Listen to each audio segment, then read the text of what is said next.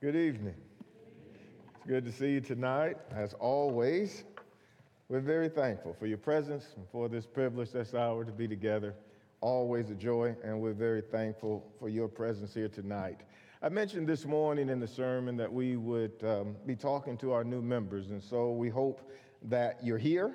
We hope that you came back, and we don't want to baptize you and convince you to obey the gospel and for you to see your need for it, and then you make that decision and then leave you. Unfortunately, that could happen, or maybe it could feel that way sometimes. That's certainly not our intention.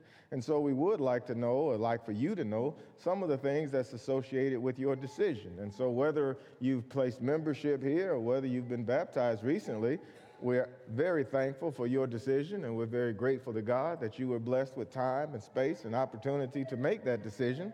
And now we'd like to share with you at least some of the things that's involved with that decision and what you can expect from your family. You are a member of the Lord's church, bought by the blood of Jesus. You are saved and you've obeyed the gospel.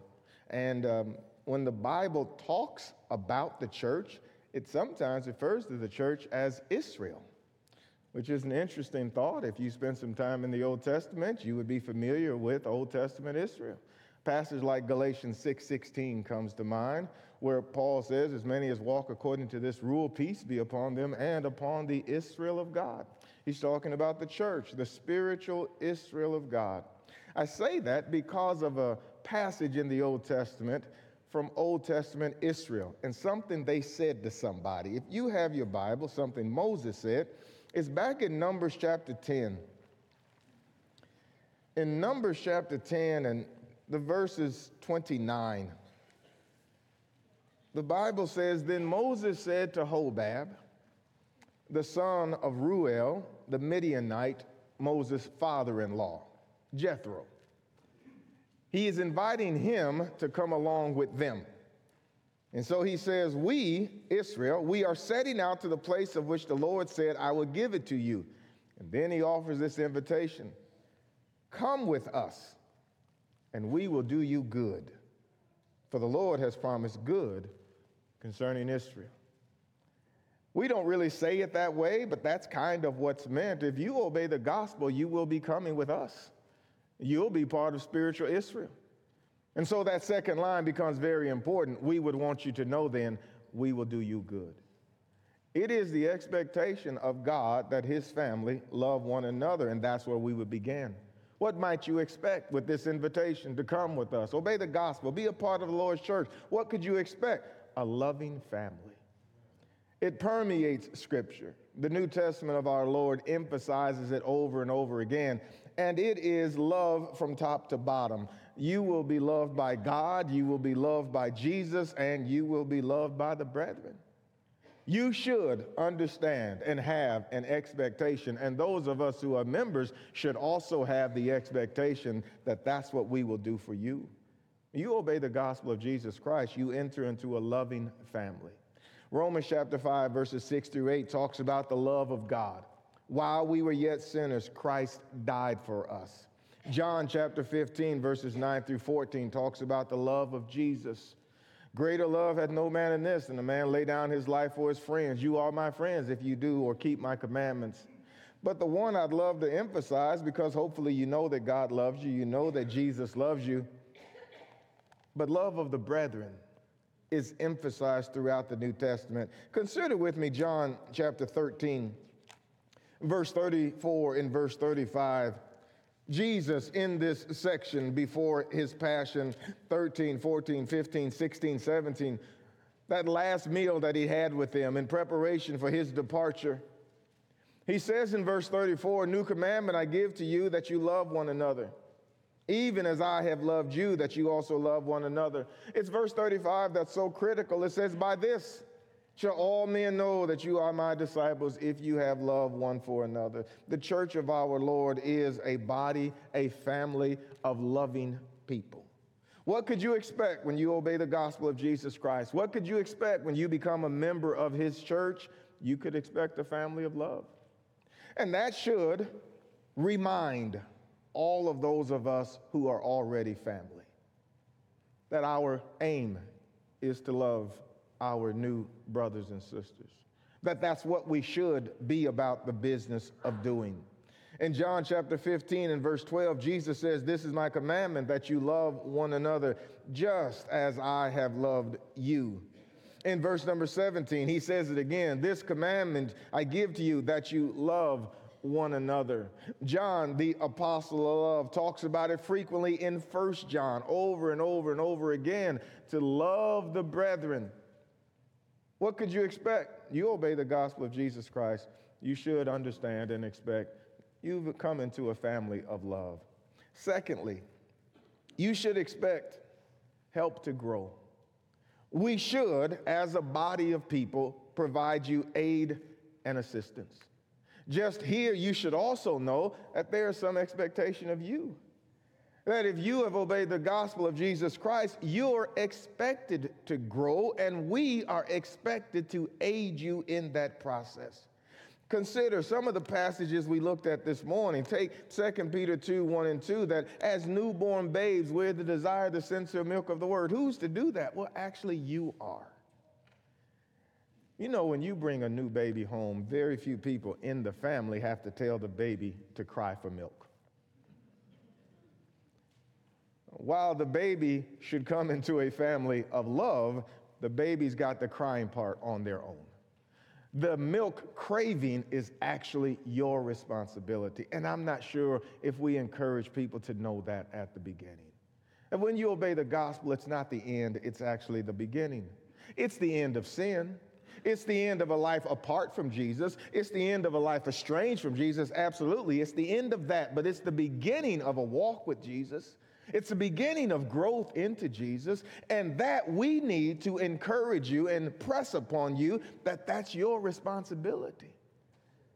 That you should, 2 Timothy 2:15, you will be urged by Scripture, yea, commanded by Scripture, to give diligence to show yourself approved unto God, a workman that needeth not to be ashamed, rightly dividing the word of truth. In one sense, it's absolutely your responsibility to crave for God's word and to seek out opportunities. You know, we should not baptize you on Sunday and then not see you again. I've sat with people and they've said, I want to obey the gospel. I want to come to Jesus. Great. What happened? I mean, a week later, I was hoping that your diligence and your desire, lasted a little longer than a week.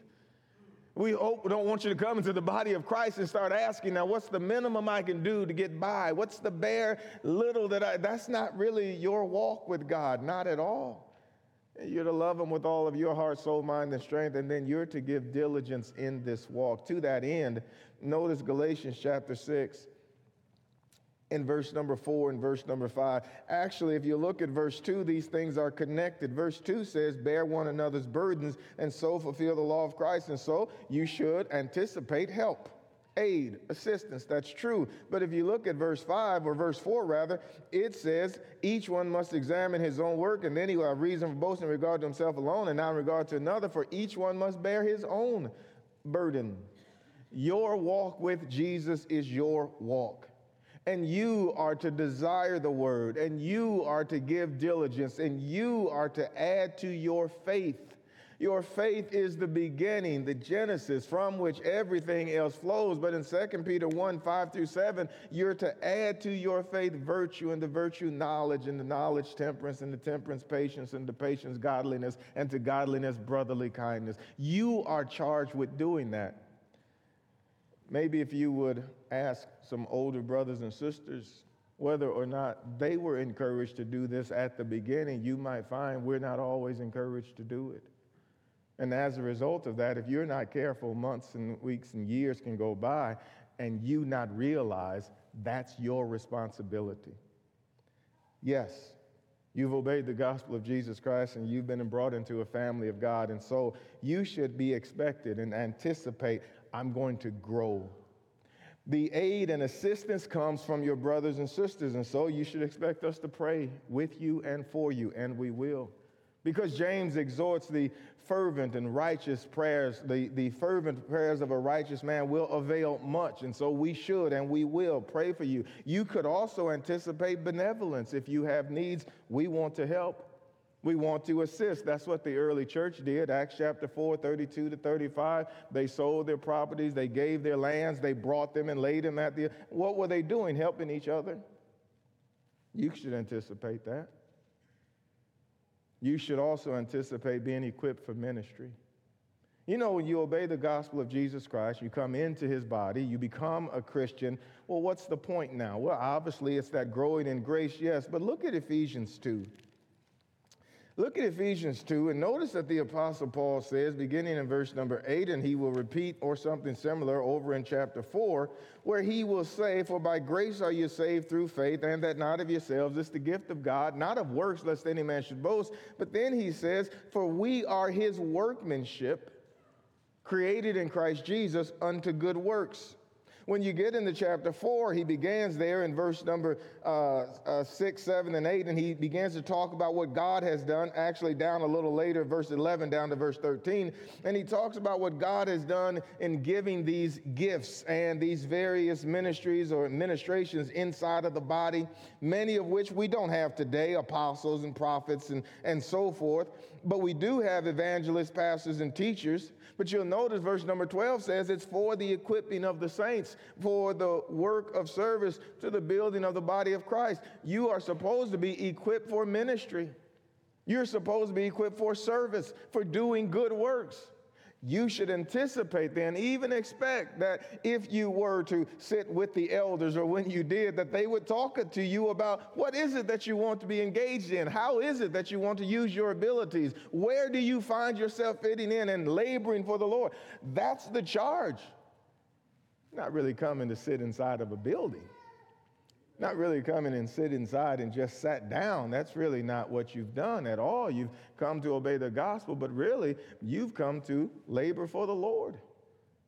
We need to help you with that, and so what could you expect? You could expect and should anticipate aid and assistance. Now, I said this sermon was for our new members, but those of you who are members, you can kind of see our part in this too, can't you? You can see how they couldn't do much of this alone, and that we should begin to view them not as somebody who got baptized, but somebody who has become a part of our family. I ask again, go back to the analogy of a new child. Let's say the house is full of older siblings. What would they do with the baby? Wouldn't they love the baby? Wouldn't they aid and assist the baby? Wouldn't they all do whatever it took? Now, at the exact same time, they would hold the baby's hands while the baby used their legs. They wouldn't walk for the baby. They would help the baby eat, but they wouldn't eat for the baby. And so there's always going to be this two-sided approach, and both sides need to know what's involved and what I'm supposed to do to that end. Let's not let people become members of the body of Christ and feel unloved. Let's not let people become members of the body of Christ and have no aid and no support, no strength, no expectation. Let's not let that happen. Well, who's going to prevent it? Let's not have a situation where somebody else is going to do it and so I can just leave. Somebody else will take care of them and therefore I don't really have. You can't imagine that inside of a physical family, can't you? You can see where the third or fourth sibling might say, oh, well, the oldest will take care of it. I don't really want anything to do with that baby. Dad's got it, mom's got it, the older siblings, I don't really have to. That's not how that would work at all. Number 3, you should expect encouragement and support. Edifying siblings. Encourage, number 1, we should encourage you to be faithful. Look at Hebrews chapter 10. And notice what the writer says to a group of people who, well, they're struggling in their faith, and he's certainly exhorting them to faithfulness. But in verse 23 of chapter 10, he says, let us hold fast the confession of our hope without wavering, for he is faithful that promise. And then he says, let us consider how to stimulate, King James, I believe, says, stir up one another to love and good works, good deeds. Not forsaking our own assembling together as the habit of some is, but encouraging one another all the more as you see the day drawing near. What's the expectation? That we would then encourage one another. What are we going to encourage one another in? Good works. We're going to stimulate each other to do good. We're going to be there for each other, encourage each other. Encourage you to be faithful. What happens when hard times come? And they will. Look at Romans chapter 12, and you could again anticipate and expect this from God's family. Sometimes I'll be places and people will say just nice things. And my typical response to that is, God's people are the nicest people on earth. I mean, we will just say nice things about one another, encourage one another. That's just who we are. And it is such a blessing when times are good and when times are bad. Romans chapter 12 and verse number 12, the Bible says, rejoicing in hope, persevering in tribulation, devoted to prayer, contributing to the needs of the saints, practicing hospitality. Bless those who persecute you, bless and curse not. Rejoice with those who rejoice, and weep with those who weep. That's what families do. What could you expect? Rejoicing and weeping. Wherever you are in your life, we're there for you and with you. There will be good times, and we will rejoice. So-and-so graduated. So-and-so accomplished this. So-and-so did. Fantastic. So-and-so got this award. So-and-so did that. Man, that's great. Spread the news. Let's rejoice with the family. So-and-so had this happen, and this happened, and this happened. They lost so-and-so. Well, let's stop and weep. Because when one member's hurt, we all hurt. What have you done? You've obeyed the gospel. You have a family, a worldwide family, and now a local family of God's people. What could you expect? Encouragement and support. For people to be there with you, good times and bad times. That's what you could anticipate. We read it in Galatians 6:2, but you could, along the same line, talk about burden bearing. Bear ye one another's burdens. That's what we're here for. You know, one of the more sad things is when people in the Lord's church feel alone. That's a sad, sad situation. Because it just shouldn't be. You shouldn't be at home suffering in silence. You shouldn't be going it alone. There is nothing alone about the Lord's church.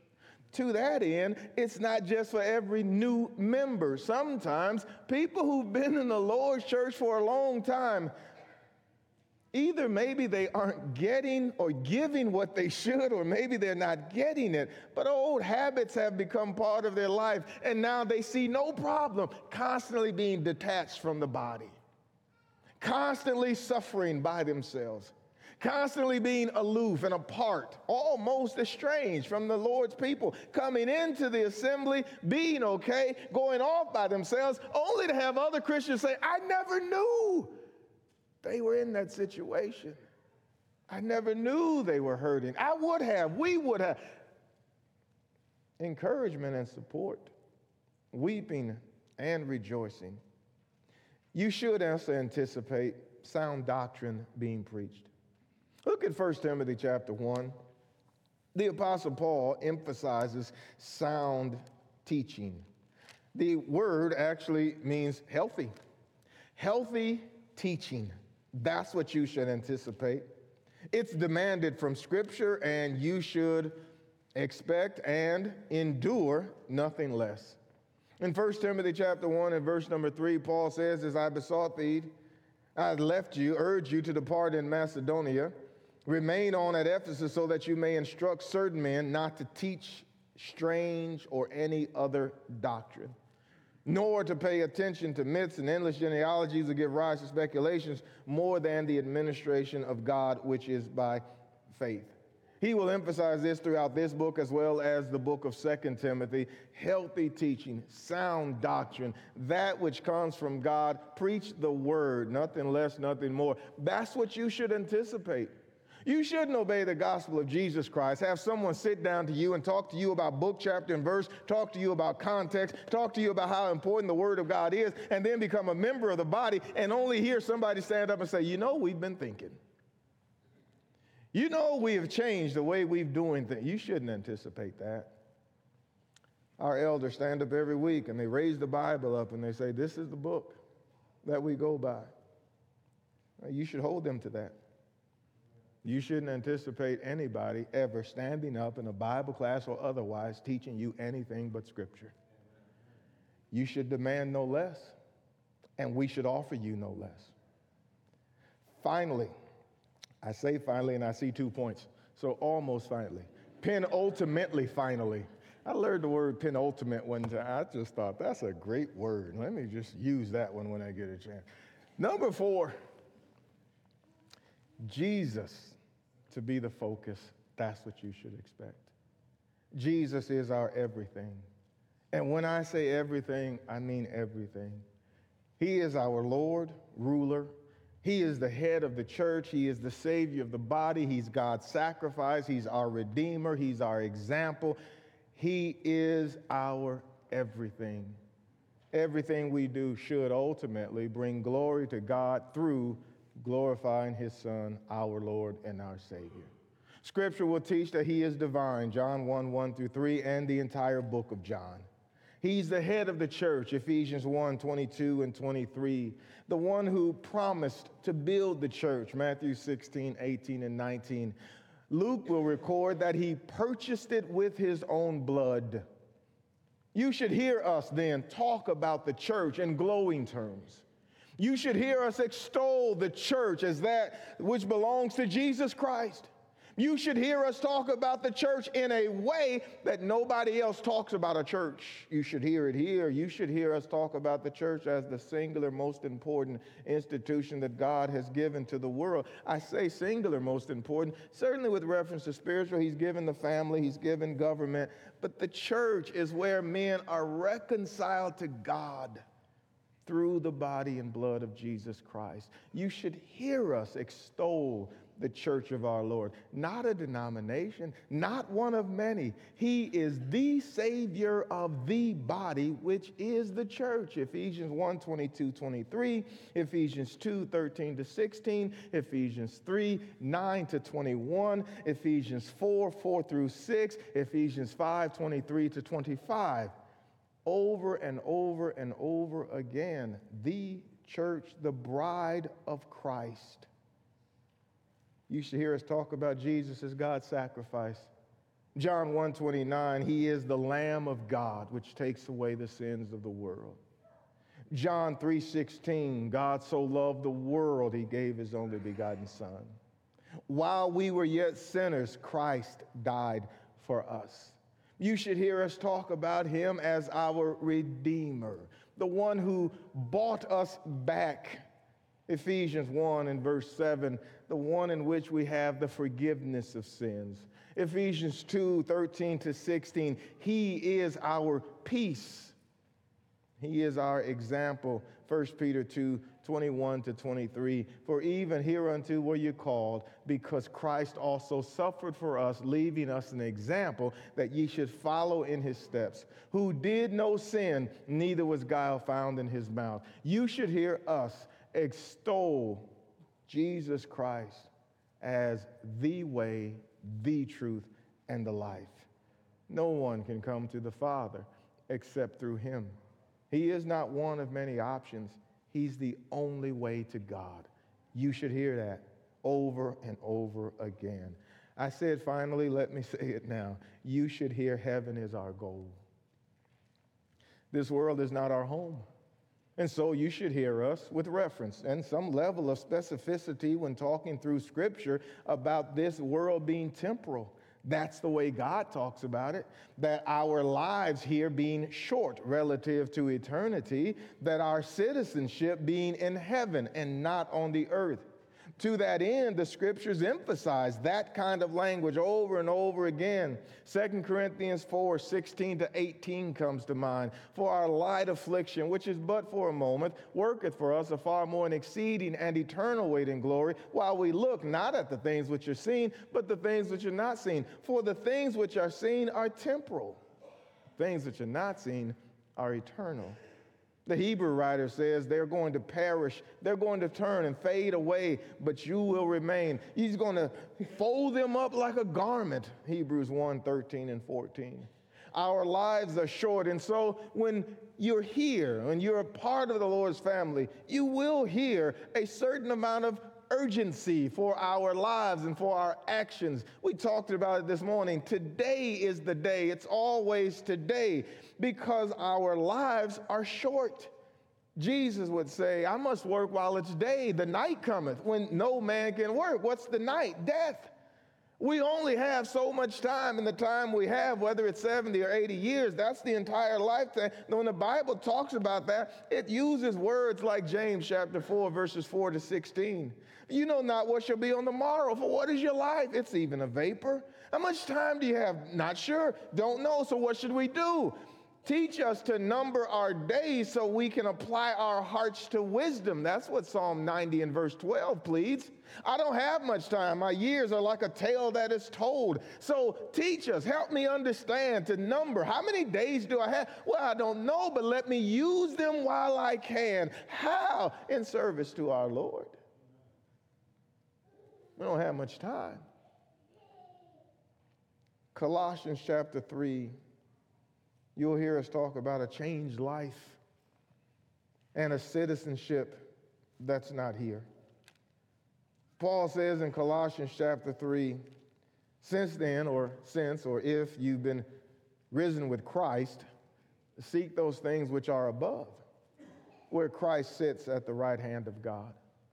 You'll hear this emphasis: set your mind on things above, not on the things that are on the earth. For you have died, and your life is hidden with Christ in God. And then verse number 4, the emphasis over and over and over again will be when Christ, who is our life. Friends, you didn't join a club. You didn't enroll in a school or become part of a fraternity. No, you've obeyed the gospel of Jesus Christ, and you've become a part of God's family. And there are some expectations that you should anticipate having done that, as well as things we should do for you. But we're trying to go to heaven. That's the goal. We're trying to live faithful lives so that ultimately we can be with God and Jesus eternally. And so we've set our affections on things above, not on things on the earth. We thank God for you. If you've obeyed the gospel of Jesus Christ, we thank God for you. If you place your membership here, we're very thankful for that decision as well. And you should understand that you have a worldwide family. You should anticipate and expect love, because that's what God's family does. You should expect support, encouragement, help. You have some obligations placed upon you as well. You should desire God's word. In fact, you need to. And you should seek to grow and look for opportunities to serve. And you should bear your own burden, and at the same time, when they get too heavy, we'll help you. Let me ask this. Is that what every member has already? Is that what you've been receiving and giving? What happens in families sometimes? Well, they just get used to each other. They just get used to each other, and sometimes they just stop doing the things for each other that they need. If you've been a member of the Lord's church, sermon wasn't just for the new members. You should also have all of those things and be giving all of those things. But let's help our new members start that way. And let's do all that we can to help them grow up into the body of Christ. If you're not a member, you need to be. There is nothing better you could do with your life than to become a Christian. There is nothing more important, nothing more satisfying, nothing more rewarding. Nothing will bless your life more than giving it to Jesus. If you haven't done that, we beg you to do that. Believe that Jesus is the Son of God. Repent of your sins, confess his name, be immersed in water, rise and walk in newness of life. And then you'll have a worldwide family, and you can then both be blessed and be a blessing. If we can help you in any way, we invite you to come as we stand and as we sing.